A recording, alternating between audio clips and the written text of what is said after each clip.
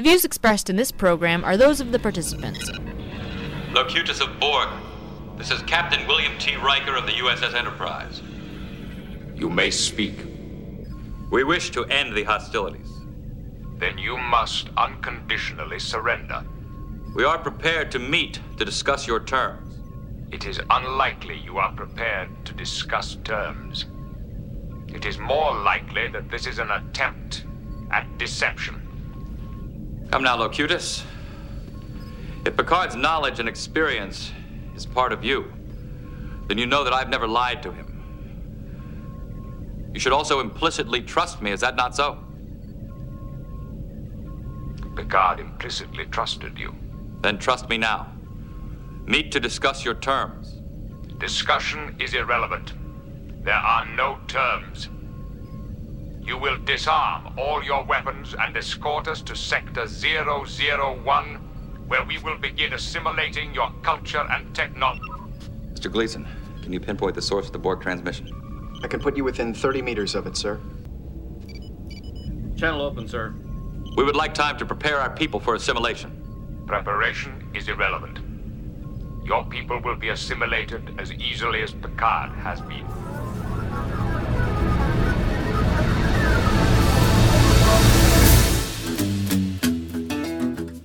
Welcome, everyone. It is Thursday, August 10th, 2017. I'm Bob Metz, and this is Just Right, broadcasting around the world and online. Join us for an hour of discussion that's not right-wing. It's just right. Fade into color, and color into black and white. Under the bedclothes, everything will be alright. Trek fans' license plate stirs ire.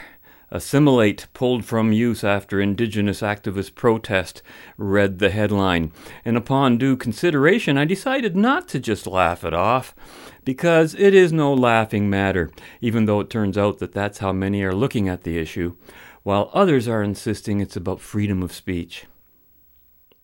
Write us at feedback@justrightmedia.org, subscribe to Just Right on iTunes, hear us on WBCQ and on Channel 292 shortwave, and visit us at www.justrightmedia.org, where you can access all of Just Right's social media links, including Twitter, Facebook, YouTube, and all of our past broadcasts. Well, you heard the headline, and here's the article, which was written by Jack Howen on August 1st of this year, and he writes, "Is the word assimilate offensive? At issue is a legal battle that has just been launched that pits the right of a Star Trek fan to have it on his license plate against Indigenous groups opposed to the word. The Justice Center for Constitutional Freedoms has filed a lawsuit on behalf of Nick Troller, a Winnipeg man whose license plate, assimilate, that's spelled ASIMIL and then the number 8, was rescinded by the provincial government for being offensive to Indigenous people. It's another case that pits the Charter freedom of expression against new phony right not to be offended," said JCCF President John Carpay, a former Alberta Wildrose Party candidate. University of Manitoba Assistant Professor Negan Sinclair called free speech a bogus argument and said that Indigenous people are having a very understandable reaction. If Indigenous peoples feel triggered by a license plate or a sports logo or the name of a historical figure on a building, Canadians would be best served to listen to why Indigenous peoples are triggered and to show some care and sensitivity when they express themselves. Canadians don't know their own past. The word assimilate is a grim reminder of past pain inflicted on Indigenous communities, said Rai Moran, director of the Winnipeg-based National Center for Truth and Reconciliation. For basically the entirety of this country's history, Indigenous peoples have been forcibly assimilated through really extremely destructive means and ways, Moran said.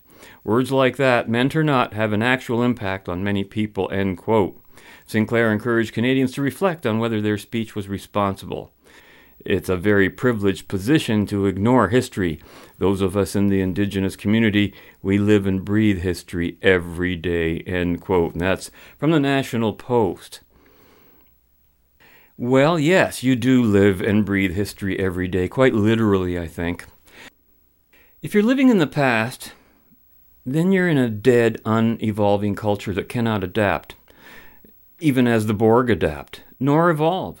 All of us, not just the indigenous community, live and breathe our history every day. I mean, how dare this guy Sinclair say such a thing that is quite racist when you're throwing it back at other people who aren't asking you to go and look at their histories.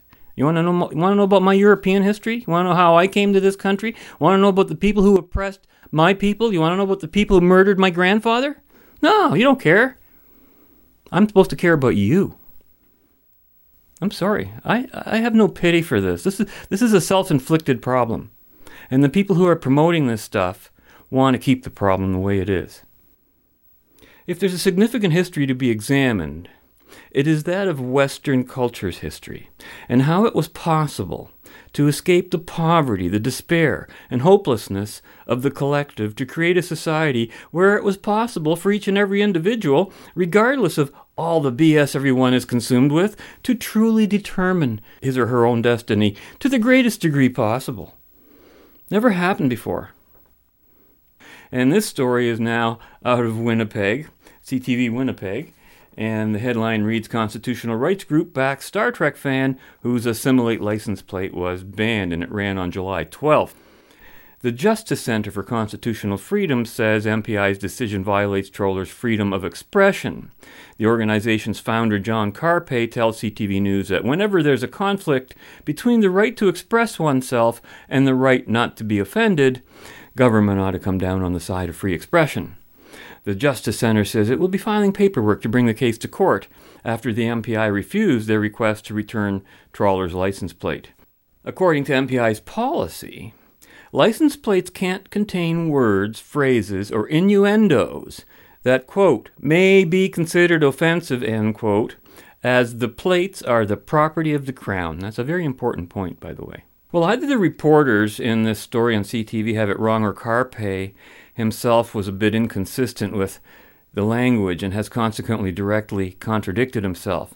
In referring to a conflict between the right of expression and the right not to be offended, he has acknowledged that the right to be offended is a valid right, after having just argued in the previous media report that this second right is a phony one. If such a thing actually existed, I could personally sue every major paper, major politician, major newscaster, talk show host for precisely doing that to me, offending me.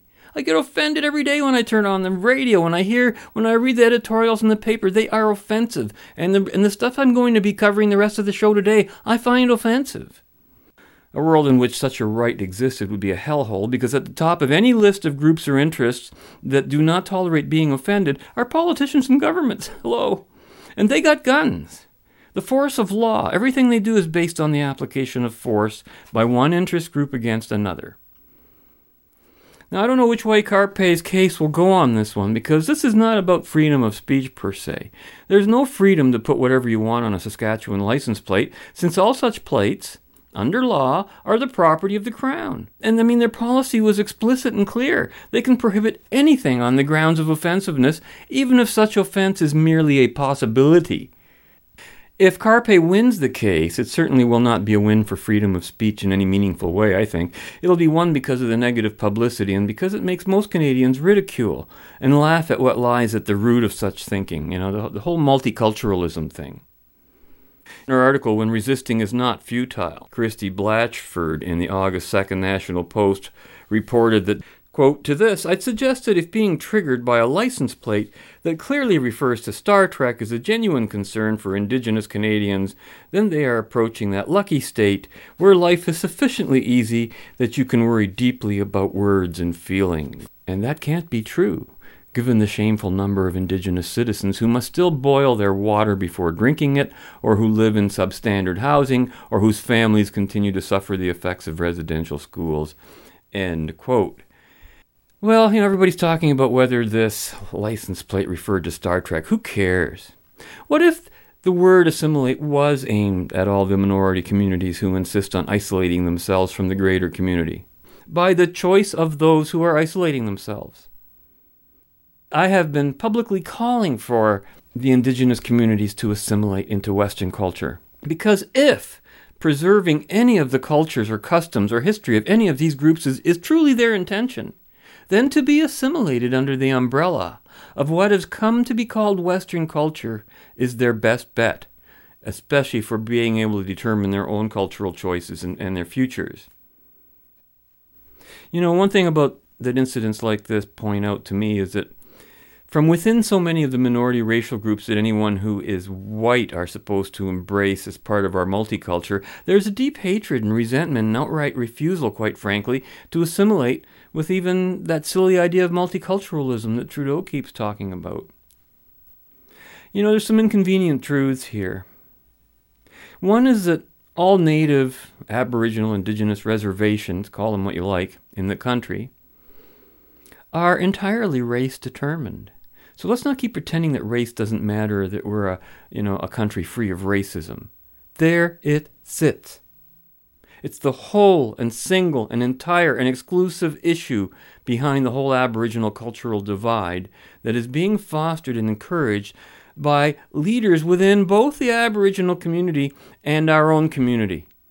And I've touched on this so many times in the past, I'm just sick of talking about it. Nothing has changed or moved since I first addressed an official committee on this, way back in the 90s, I think it was. And you know what the greatest of all ironies is about this whole assimilate license plate story, as told in the media? Is that no one has seen the sheer stupidity, blindness, and outrageous irony of an Aboriginal person or group objecting to someone displaying the assimilate word in a Star Trek context. Hello, have you ever watched Star Trek? The folks in Star Trek felt the same way about being assimilated as apparently does the complainant. It was the same fear. Though, of course, I think these people who don't want to be assimilated would, without a care or a thought in the world, likely assimilate everyone around them if they were given the power to do so and assimilate them to their culture. Moreover, as distinct from a free democracy, Aboriginal culture is tribal, just like the Borg culture. As a tribal collectivist society, hypocritically pretending to disengage itself from the Western cultures and values around it, the very cultures and values that did not force them to assimilate, did not engage in genocide, but now have gone so far as to subsidize entirely a culture that would not exist without such support. You know, there's no such thing as a multicultural society. If you have multicultural, then you have many societies, not one. Any single society or culture has to be defined by that single common value that's shared by all within the grouping. Split that up and you no longer have a culture based on whatever value was abandoned. Western culture is a culture of the right, not of the left. Aboriginal cultures, being both collectivist and tribal in nature, are completely a phenomenon of the left in modern political terminology, but they wouldn't have looked at it that way. In leftist cultures, assimilation is indeed something to be feared. In cultures of the right, assimilation is the very reason why millions emigrated to this continent, and my family was among them. They wanted to be assimilated under an umbrella of protection of life, liberty, and property, the three things that were never protected in their countries of origin, where assimilation always meant assimilation under the umbrella of a forced collective in which the individual was subservient to the state. This is Captain Jean-Luc Picard of the U.S. We have analyzed your defensive capabilities as being unable to withstand us. If you defend yourselves, you will be punished. Counselor. We're not dealing with an individual mind. They don't have a single leader. It's the collective minds of all of them. That would have definite advantages. Yes, a single leader can make mistakes, which is far less likely in the combined whole.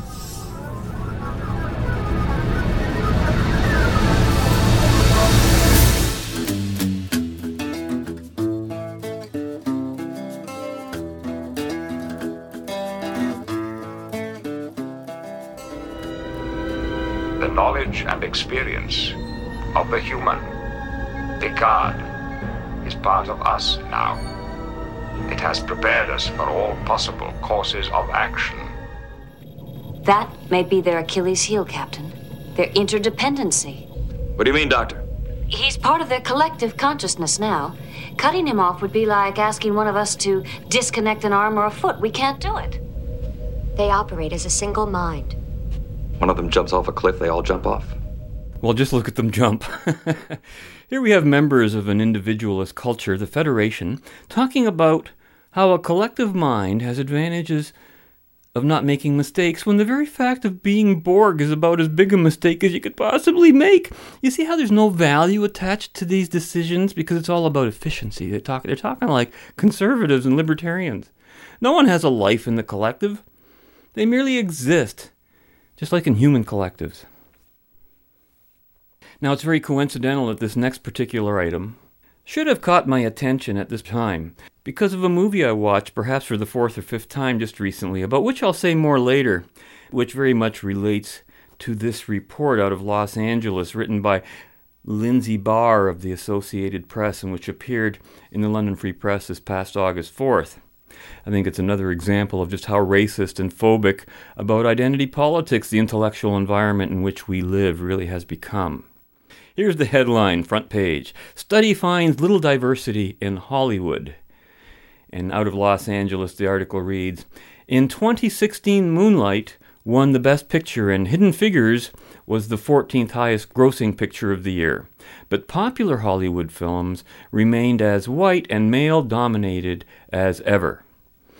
A new report from the Media Diversity and Social Change Initiative at the University of Southern California's Annenberg School for Communication and Journalism finds the representation of women, minorities, LGBT people, disabled characters in films remains largely unchanged from the previous year, despite the heightened attention to diversification in Hollywood. For 9 years, since 2007, USC has analyzed the demographic makeup of every speaking or named character from each year's 100 highest-grossing films at the domestic box office, as well as behind-the-camera employment for those films. Every year, we're hopeful we will actually see change, said Stacy L. Smig, a USC professor and the study's lead author. Unfortunately, that hope has not quite been realized. And here they present the numbers. Numbers of interest from analysis of 4,583 speaking characters in the top 100 films of 2016. Well, there were 76 films with no LGBT characters. Imagine that. There were 72 films with no Hispanic female characters. 70.8 was the percentage of white characters. 66 films with no Asian female characters. 47 films with no black female characters, 44 films with no Asian characters, 34 films depicting a female lead or co-lead, 31.4% of females, 25 films without a black character in a speaking role, 13.6 the percentage of black characters, 5.7 the percentage of Asian characters, 5 female directors, 3.1 the percentage of Hispanic characters, 3 female characters from underrepresented groups, and unnamed I might add, 2.7 characters depicted as disabled. Boy, one of them must have really been disabled if it's 2.7. Surely they meant that as a percentage, but that's not how they printed it. And 1.3, the percentage of American Indian and Alaska Native characters. Didn't even know you were allowed to use those words anymore. And 0, black female directors. End quote. I don't know exactly where to start with this one, other than to begin with the fact that these statistical facts are meaningless, other than as evidence of the bias of the writers and of the researchers. First, it's openly and explicitly racist, or at least about identity politics. The vast majority of the stats, about movies no less, are racial. Evidently what the movies are about, like the story or something like that, is secondary. And all the stats are presented in a very negative way, did you notice? Unless it's about white people. For example, they say 72 films with no Hispanic female characters. They don't say 28 films with Hispanic female characters, which seems, kind of high, given the demographics of the country and the greater market, right? And of course, they mix percentages with absolute numbers and positives with negatives. Again, they cite that 70.8% of these movies featured white characters. They did not say that 29.2% of these movies did not feature white characters, right? Of course, none of these are lies or false news, just BS. BS used to disguise the always hidden racist, sexist, anti-white agenda, an agenda shared by more whites than non-whites, I have to point out, in my experience. Then there's the stats themselves. They went and picked the highest grossest films, which, by that category alone, would appeal to the widest racial demographic for Hollywood movies. In North America, that would naturally be white people. When they say every year we're hopeful that we'll actually see change, and unfortunately it hasn't been realized, well, that's a racist wish. I don't know why you would want to wish that. There's no necessity for it. There's nothing for it. Clearly, racists have no sense of quality or content of the material being assessed. The story is irrelevant to them. They want to foist their demographic fictions onto the story, and who cares about the story? What if the story's not about any of the groups you want to talk about? That's what's going to happen. If you're looking for more diversity in the racial makeup of the people who appear on the screen, or, of the TV shows you watch, then you're every bit as much a racist as those who want to see racial groups excluded from appearing on the screen. How's one different from the other? I think tokenism is well regarded by some as worse than exclusion. This study has already severely skewed the stats by picking the top 100 movies and not the tens of thousands of movies, films, and TV shows that are not so categorized. I'll lay you odds that the top 100 movies in India probably feature, Indians. And the top 100 movies in China, I'm guessing they're probably mostly Chinese. Can you possibly figure out the reason for that? Wow. If anything, North American theater and entertainment is overrepresented when it comes to so-called minority groups. Again, the code word for non-white, but who cares, right? In North America, whoever wants to make a movie can. And if it doesn't make it to the top 100, well, that has no bearing whatever on the racial makeup of the film or of the audience's prejudices. You want to know why most, though not all movies, make it to the top? It's because they're good movies, and the audiences like them. At least in the eyes of those who attend them. When the number one movie of the year features black main characters, any talk of underrepresentation isn't even plausible. It's irrelevant. It means that their color does not matter, and once that has been achieved, equality reigns. But this is not what these folks are after. Here again, we have an example of facts being used to promote an agenda, not to convey a true story, nor even an interesting or relevant one. Which brings me back to that movie I mentioned recently watching, and here things might get a little complicated, especially for those collecting racial stats. The movie of which I speak is called Slow Burn, and it stars a predominantly black cast. I discovered the film, as I so often do, by checking out the acting careers of certain actors I've seen in other shows I've watched, in this case, irony again, from the Star Trek world. And I'm speaking of Star Trek Enterprise's Jolene Blalock, whom I did not realize at all for several years is actually biracial. And I always assumed she was white, and I'm bringing all of these points up because they're very relevant to everything else about this story. Most people know of Jolene Blalock as the Vulcan character Sub-Commander T'Pol from the Star Trek Enterprise series. But in the movie Slow Burn, whose title I'm sure is not unrelated to skin color, Blalock is far more black than white. And I wondered if Jolene Blalock's appearance in Slow Burn, if it had made it to the top 100, would have presented as much of a problem to the researchers who collected all the racial stats about who appeared in what movie, as her biracial character presented a problem to the other characters in the movie and the story. Now, it was only in preparation for today's show that I discovered what I'm about to share with you about this movie Slow Burn, which I've had in my collection for several years, and which I personally enjoy more each time I watch it. And then suddenly a real story emerged, one concerned with the news item I just shared. For example, Wikipedia reported that Slow Burn, and here's a movie I like, okay? So I'm not surprised that everybody else hates it, was released in American theaters on April 13, 2007, but performed poorly. It had an opening weekend of only $700,000 in ticket sales and closed 2 weeks later with a domestic total of $1,200,000, blah, blah, blah. Anyways, it ranks among the top 10 widely released films for having the biggest second weekend drop at the box office, okay?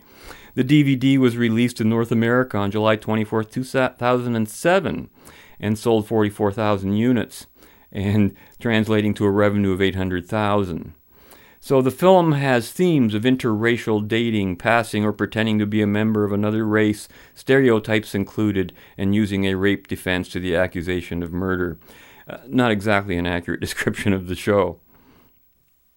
But that Slow Burn should receive such dismal theater ratings was no surprise to me. Although race is a critical element throughout the film, this movie does not play the race card in any way that would fit anyone's political agenda. One movie review summarized the film this way, quote, "A district attorney is involved in a 24-hour showdown with a gang leader and is, at the same time, being manipulated by an attractive assistant district attorney and a cryptic stranger." End quote. There you go. Directed by Wayne Beach, who also wrote the screenplay and the story, and did a good job, I thought. Stars Ray Liotta and Jolene Blalock, LL Cool J. And one of the other actors I recognized was Chiwetel Ejiofor. I hope I pronounced that right, because I had to go online to look that up, because it's spelled Chiwetel-Ejiofor. And I recognized him as the operative in the Firefly movie release, Serenity, in 2005. And there was something hauntingly similar about his role in Slow Burn, which Wikipedia goes on to describe as a story that, boy, did they ever make it boring. They're talking about how the movie begins with Nora Trimmer, played by Jolene Blalock, a biracial woman, being questioned by the district attorney. There's a lot of plot going on here, and they got 2 long paragraphs here. And I have to tell you, that's not the movie I saw. It was the plot. You can go on Wikipedia and read the plot yourself. Everything there is accurate.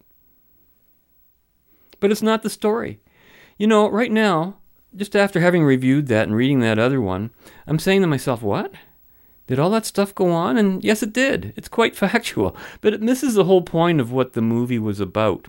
And none of it was interesting outside the context of the film's major theme, which I saw no reviewers mention.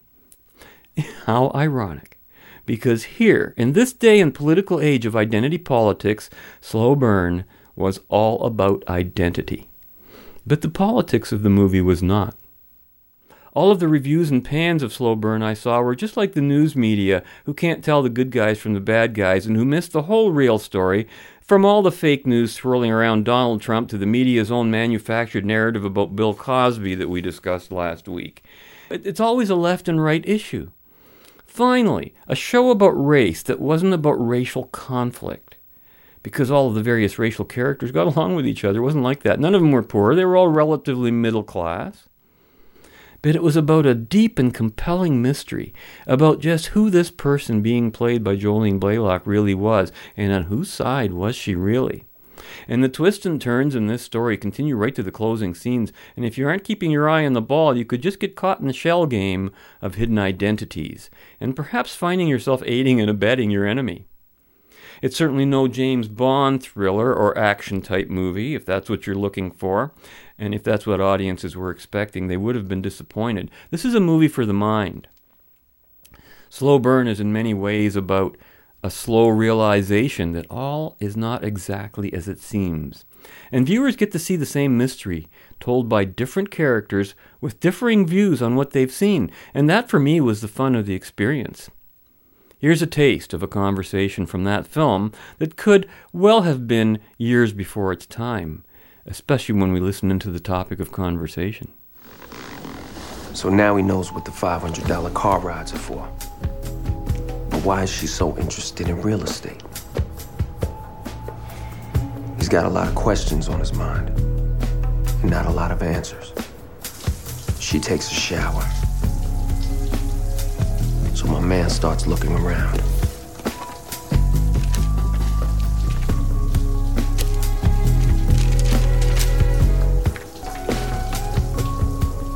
During the night, she told him her mama's the cocoa, her daddy's the milk. She's biracial, so what? That's the thing. Nobody in her family looks any darker than Celine Dion after a bad day at the beach. My man's thinking, Maybe there's some Mediterranean in her blood, but the closest her family's been to Africa is Whitney Houston's greatest hits.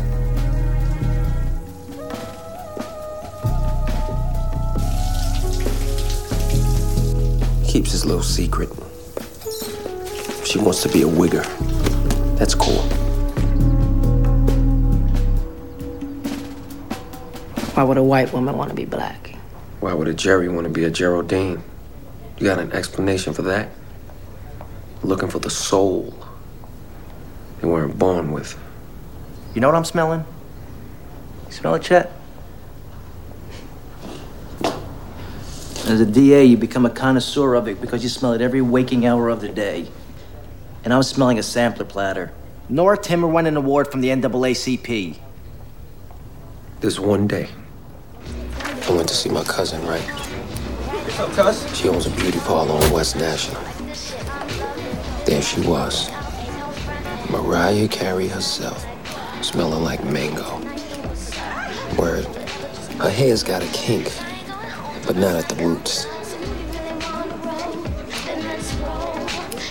The law needs us. It's the time to be a sister. Juries on inner city crimes are 60% black. They need blacks prosecuted. That makes her DA bait. Her sister's gonna rise. But I don't think any of that matters to her. You see, puppies, I think you got a head job in there who thinks she is black. What's the matter? Can't imagine someone leaving the race of Regis Philbin for that of Michael Jordan?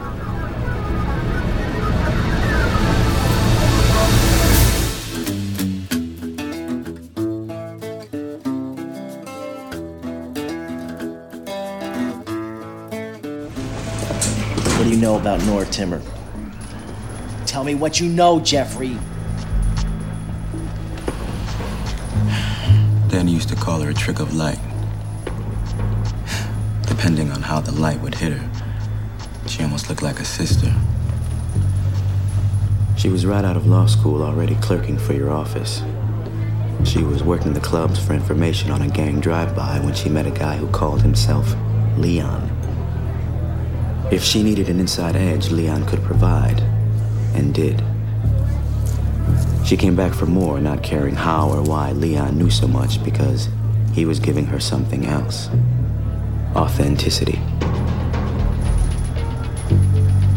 They were lovers. Oh, for a while. It wasn't until she saw the deference with which others treated Leon that she realized. Leon's Danny. He knew there was something twisted about that girl, but it was cool, because Daddy likes twisted. First he thought she was a sister trying to be white. You know, Michael Jackson, nose job, that sort of thing. Then he started thinking it was the other way around. Maybe she's like the kid from California who joined the Taliban. Did it to shit on everything she was raised to be, betray her own. So he decides to help her. He gives her so much edge, she high jumps to prosecutor of gang crimes. She prosecutes his enemies. He even tosses her an occasional omen. You didn't make a gang prosecutor. Danny did. She gave him gifts. Tupac's cigarette lighter, $6,000 at Sotheby's. His lizard dies, she gives him a new one. It's a chameleon. Perfect camouflage. She tells him to learn the lesson of the chameleon. If his organization is to grow, it has to be all colors. Reds, browns, blacks, whites, and yellows. You're listening to Just Right, broadcasting around the world and online. And we'd like to thank our financial supporters who've made it possible for us to continue our journey in the right direction and to share our programming with the world. You can visit www.justrightmedia.org to offer your financial support, and while you're there, sample some of our timeless past broadcasts. Now, what we just heard was a couple of scenes from Slow Burn that would surely lead you to believe that the movie was all about race. But it was no such thing. Race was merely a key in solving the mystery of the real identity of the chameleon being played by Jolene Blalock. And the ending would surprise you. It's not a film you can really watch passively. You have to pay attention because the action is in the dialogue and relationships between the characters. Yet this film did poorly at the box office, and would never have made the survey of Hollywood diversity that we just talked about. It was a money loser. Incidentally, another big money loser that features a black main character was The Adventures of Pluto Nash. Its black lead was Eddie Murphy, and it was my understanding that this film, too, was among the biggest money losers in movie history up to its time, so all-time loser. So that one wouldn't have made it onto the survey either. But you know what? That movie, too, was a good movie within the genre it was intended for.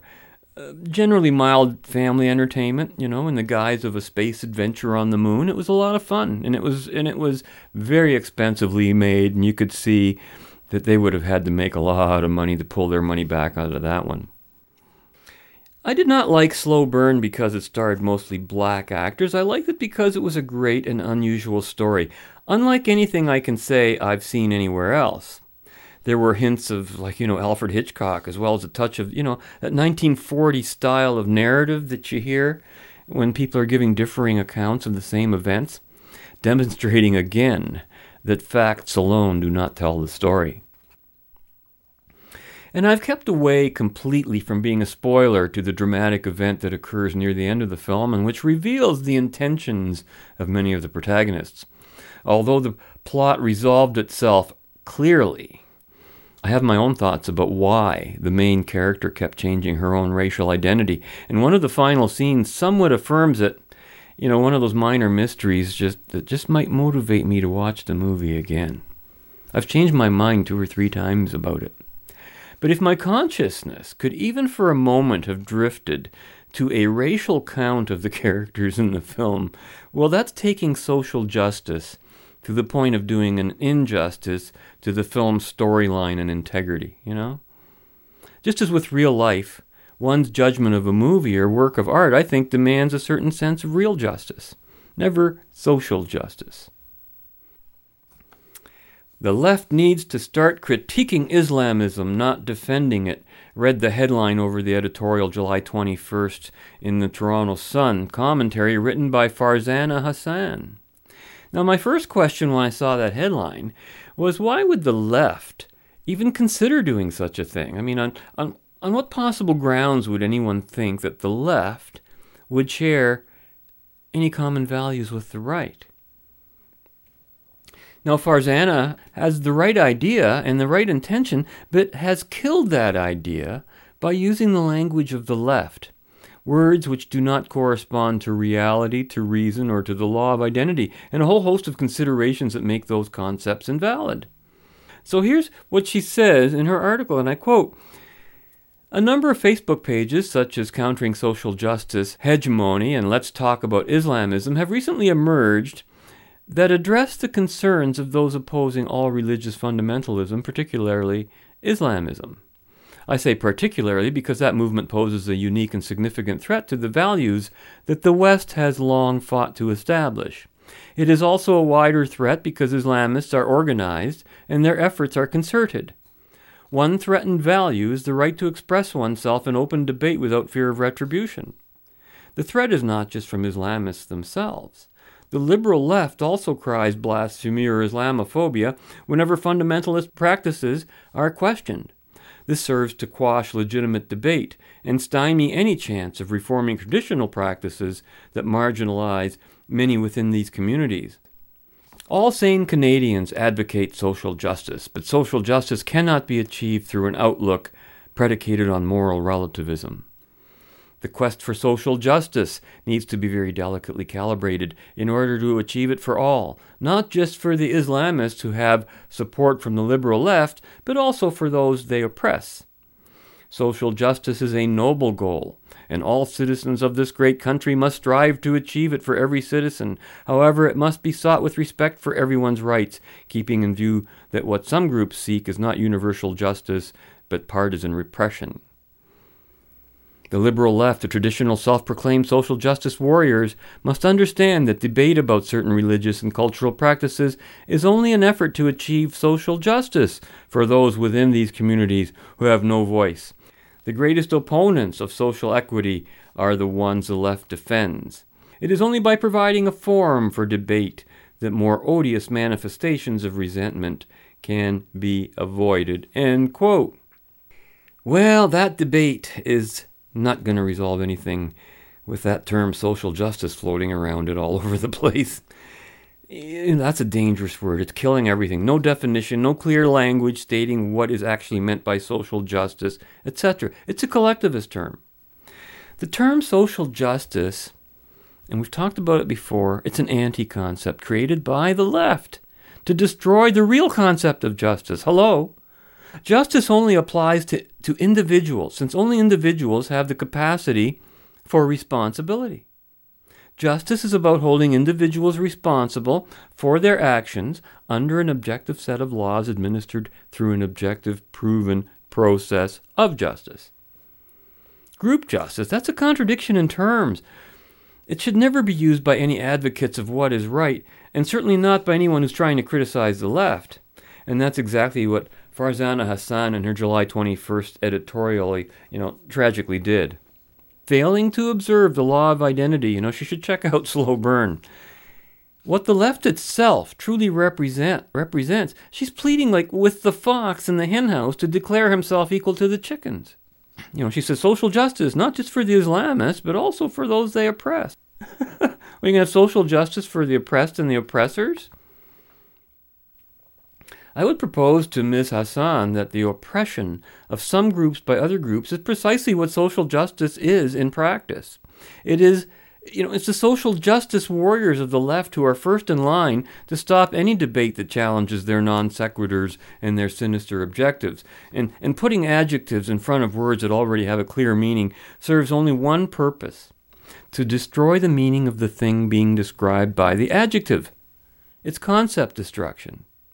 Like new freedom. Well, how's that different from the old freedom? Or from just freedom? New Democrat. How's the new democracy different from the old democracy? Social justice? How does social justice differ from justice? You wouldn't be using that term if it wasn't different. So here's my own dilemma with Ms. Hassan's editorial. I kind of agree and would support her basic message and premise and thesis, but I think she's doing irreparable harm to her own message by using that terrible term, social justice, let alone pretending to support it. And that problem came through loud and clear in her editorial. Social justice, if you think about it, would demand that another phony concept be created, namely social rights, which is in and of itself yet another epistemological irony of definitions, isn't it? Because here's the joke. There are no social rights. There are only individual rights. Individual rights are a social concept. They're not some kind of concept just taken out of context that you can do whatever you want as an individual that operates in some kind of vacuum devoid of any consciousness of the other. Individual rights were politically born of the group. It's like Salim Mansour says, the we precedes the I, right? Which is the unique relationship between the individual and the state that only Western cultures ever managed to approach. So individual rights as a social concept evolved from the collective and provides a code of conduct by which every human individual is expected to abide in order to experience the highest reward possible in political terms: your individual freedom. Your freedom from the will of the other. Your freedom from someone else imposing his or her values on you without your consent. That's exactly what each and every person on the left is calling for. It ain't freedom. It's not a new freedom, and it's not social justice. Individual rights are the corollary of individual responsibility, the most feared concept and in the modern political lexicon, which seeks to make all matters of the day-to-day life, one of group rights and group responsibilities. And once you're back in the collective, well, welcome to life on a reservation. A place where individual rights are reserved for no one. The jurisdiction of social justice. I mean, we just reviewed example of calls for social justice via that statistical article on the movie's actors' racial makeup. That's part of what all that was about. Social justice concepts view inequities, like inequities of income, of status, of healthcare, of education, of heritage. I mean, you name it. They're all evil. Yep. Got to be resolved politically. And that just leads to political chaos. Good evening and welcome to Big Talk, your weekly gullet full of the massively important. I'm Raymond Terrific, and as usual, gathered around me are about the biggest bunch of eggheads and brainiacs that taxis can be sent to fetch. And together, we're going to be thrashing out some absolutely colossal issues. Right, first up, AIDS pandemic in Africa. Come on, boffins, let's sort this out once and for all. What do we reckon, Richard? Well, as usual, Raymond, you've raised an absolutely huge question. Of course I have, Richard. This is Big Talk. Now let's get this sorted once and for all. Well, I think the root of the problem is in education. Right, send more. Sleeves rolled up, ships full of schools. Is that the answer, Leonard? No, I don't think so. Right, cancel the school ships. Come on, boffins, let's really bang our heads together on this one. If I could just... Yes, Danielle, you're about the biggest boffin here. Sort these guys out and let's stop the dying if we can just about be bothered. Well, I think it's less about education and more about money. Money, right, they need money. OK, how much money, Tim? Well, it's how much money, Tim, to get this sorted? Leonard! Leonard! Don't desert me, boffins! 700 billion pounds? Oh, no, that's enormous. Where are we going to find that? Come on, boffins, work it out. Right, I've got a house worth 300k. So, 700 billion minus 300... Oh, we are nowhere near. Right, OK, get some pizza in. Speed dial 3. We're going to crack this if it takes all night.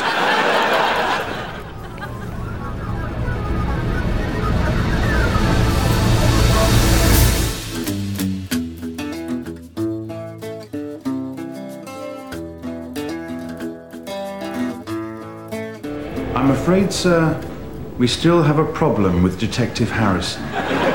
Yes, Mr. Harrison has an irritating talent for disrupting my arrangements. Would you like me to have him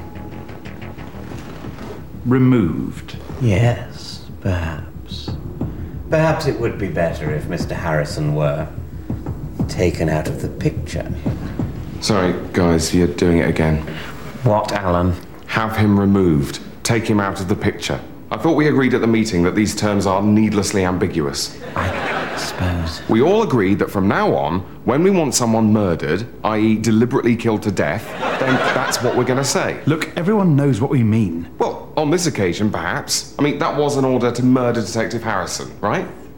He has become a nuisance. Right, but a nuisance we should murder. Is that it? I mean, my nephew's a nuisance, but... You see what I mean? Yes. Yeah, all right.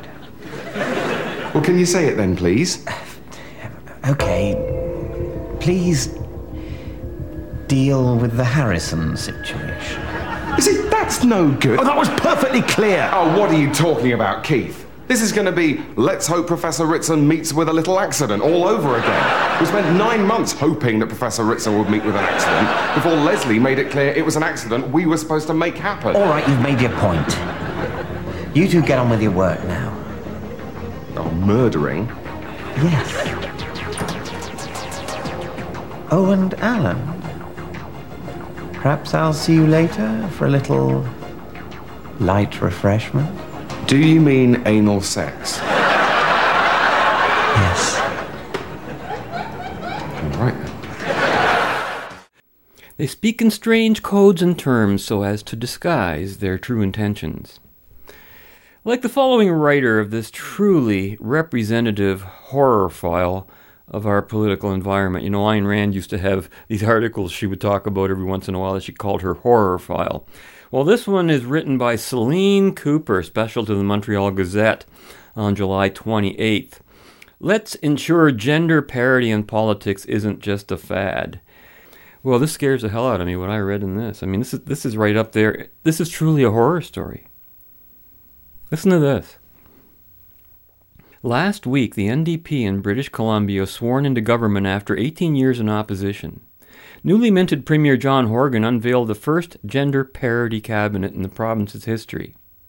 The May 9th election was also the first time that a major party in the province had, get this, run more females than male candidates. This did not happen organically.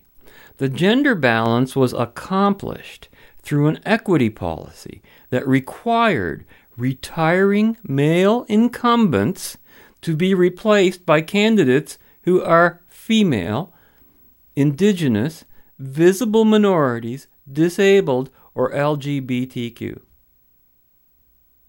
I could just leave the rest of the show silent and let you think about that for a minute. Shall we have a moment of silence for this country? Controversial, she writes, no doubt. Controversial. Somebody's threatening to kill you, and it's just an opinion on the other person's side. But the real commitment to gender parity in Canadian politics requires long-term strategy with teeth. That's a gun. She's talking about a gun. Okay, this is how fascists talk. They don't use the language of what they really mean. She's like those guys in the joke we just heard, and it isn't a joke. Quote, equity policies pegged to recruitment at the writing level can help political parties start off with a balanced slate of candidates. Oh my God, this is animalistic. I just read this stuff and I'm going, am I in cartoon land? Now get this. Expect this conversation to crop up at the provincial level in Quebec over the coming months. In June, Premier Philippe Couillard announced plans to present a gender-balanced team of candidates to run under the Liberal banner during the 2018 election. During the 2014 general election, women made up 30% of the candidates, but without a policy in place, he's got a lot of work to do, she writes. Prime Minister Justin Trudeau set a federal precedent by naming the first gender parity cabinet in Canadian history after the Liberals were elected in 2015. The decision attracted widespread praise in Canada and around the world. Since then, it has become increasingly common for political leaders like BC's Horgan to acknowledge the importance of gender equity and diversity at various levels of government. But there have been missed opportunities to keep the momentum going. A year after they came to power, the Liberals rejected a private member's bill that would have further entrenched a federal commitment to gender equity. Bill C-237 would have financially penalized political parties that did not run a nearly equal number of male and female candidates. Shall we have another moment of silence? I can't believe this. This would have been an incentive to parties to seek out better gender balance at the riding level. While the bill garnered unanimous NDP backing, it received no Conservative support and only 23 Liberal votes. I should hope so. Shouldn't have received any support. You know, she says all this matters because the case against gender quotas usually rides on an argument of merit. But let's put to bed the notion that political correctness is running roughshod over meritocracy. Women are not underrepresented in government because they don't deserve to be there. Many people face structural barriers to getting involved in party-based politics. Merit and quotas are not mutually exclusive. Oh, geez. In fact, many researchers have argued that quotas under an equity policy can bolster meritocratic systems by opening up politics to everyone. Equity policies can help to ensure that gender parity in politics becomes the norm rather than the exception, end quote. Oh, gee, I'm sitting here in shock. This is the worst thing I've read since I found out we're not allowed to associate with our own members here in Ontario. You see how fascism is coming to Canada? We're completely fascist, and the people who are all the big fascists, they're proudly waving their fascist flags. Where is a swastika? This is so evil an idea that every person in Canada should be recoiling at this thought. Celine Cooper should be made the poster girl for sexist fascists right across the country. She's a BS artist from the word get-go, no different than those contract killers in that Mitchell and Webb comedy skit we heard. Where do I start on this one? I'll tell you. Merit and quotas are not mutually exclusive, she says. Bull! Of course they're mutually exclusive. I'd like to see her define each of them and then tell us how they're the same. Just like left and right. Quotas are force. Merit is voluntarism. Quotas are the unearned. Merit is the earned. Anyone who suggests that these are the same thing is a person who's evil to the core. You know, that's what evil looks like in reality. It's all nice people talking about their values. Ideas that kill people with a smile on their face. This didn't happen organically, she writes. In other words, no one freely chose to make it so. It was forced upon everybody by a few. And they have to worry about the haphazard demographics of how all the other competing candidates might happen to tabulate with regard to their sexually organic qualifications before going into an election. So think about it. No individual under such a dictatorship could ever plan in the future any kind of career in politics, because you never know how many people of what sex might be running when you decide to run. That's going to be half of the factor. The other factor is your penis or your vagina. Ideas in politics, the things we talk about on this show, left and right, these people don't talk. They are those things. These people are outside of the thought process. They're like a storm coming, and they're a danger. Anyone on the left. Gender quotas, good grief, what an anti-democratic idea in the extreme. Talk about offensive. If there's one clear message that comes out of these policies and messages advocated by gender equity policies, I hate to say it, it's that in politics, well, first, men are preferred to women. By both women and men voters, it's obvious, because we're all free to vote. Gender quotas also confirm that women are inferior in whatever area the quota is being enforced. Gender quotas also suggest that men and women have entirely different political interests, which, if true, would doom our society to extinction. I mean, if the policies you're voting for are being picked because of the sexual organs between your legs, you shouldn't be in public office. All voters in the jurisdictions in which gender parity exists, they no longer have a free and democratic choice. Don't fool yourself. They don't even live in a democracy anymore, no matter how much it appears to be contrary. These policies are an obscenity to any free-thinking human being. For all intents and purposes, those elections have been fixed. They're fixed so as not to reflect the will of the electorate. End of story. It's so obvious, it's not funny.